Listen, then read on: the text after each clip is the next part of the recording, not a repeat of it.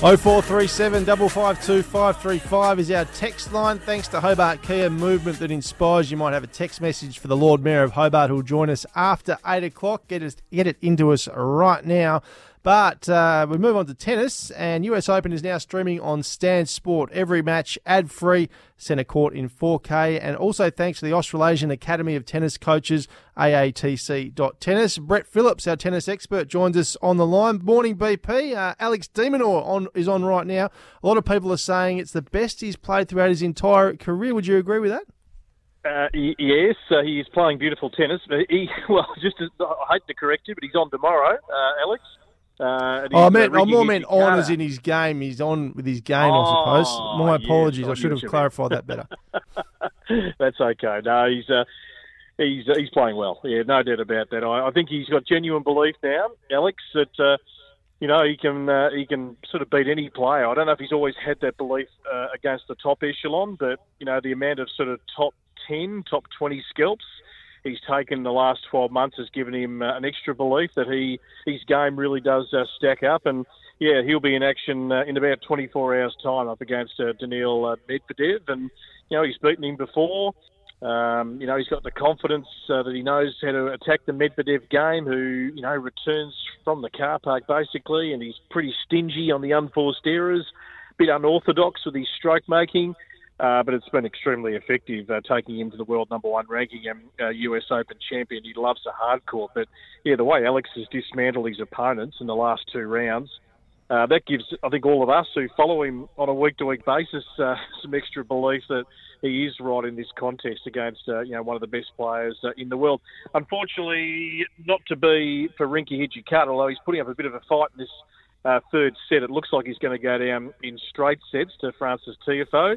The American, who is 100 ranking spots higher, technically, than Rinky coming into the tournament. We know making the fourth round, Hijikata will rise to about 80 in the world when the official rankings come out next Monday. So he's putting himself in a better spot, courtesy of one run. You only need one run in tennis that propels you to a different sort of part of the tour where you can play the big events. And, you earn bigger prize money and you really become part of the established tour. So, yeah, he's put up a good show, but he's one of the smallest men on tour, Rinky, and today he doesn't get those 3 points off serve like a Tiafoe does. He's big and strong, and he's set for good things, Francis. He might be a sneaky chance to go all the way, potentially. Yeah, BP, we're just watching Rinky now, actually, in the studio. He's, as you said, number 10 ranked. It has been a great story. He's two sets of loves down as we speak. But what else can you tell us about him? He's probably one of the lesser-known Australian players. Yeah, 22 years of age, Tim. He's worked his way. We've been following him since probably he was in the 500s, 400s. We've watched his build.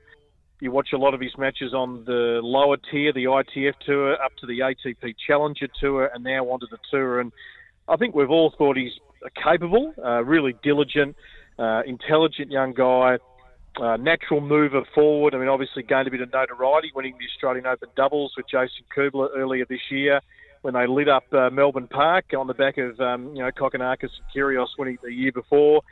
A couple of years in collegiate tennis at North Carolina. He's got a bit of North Carolina support in the crowd, despite it being heavily favoured against him, playing an American. And, yeah, he's just a really good, humble young man who's coached by Mark Draper, who's been a Tennis Australia high-performance coach for about 15 years. So, yeah, he's guided him really well, guided a lot of young Australians through. And it's been a nice incremental build. It's been really steady, the progression. There's the freaks like Alcaraz and Runa and Sinner who emerge straight away. And there's others who take till they're maybe 27, 28 to get inside the top 100. So to get in there at 22 is a pretty good effort. So I think, he's got a bright future. The US Open is now streaming on Stan Sport. Every match ad-free, centre court in 4K. Brett Phillips, thanks so much for the update, mate, and have a great week. We'll catch you Friday. Thank you, gents.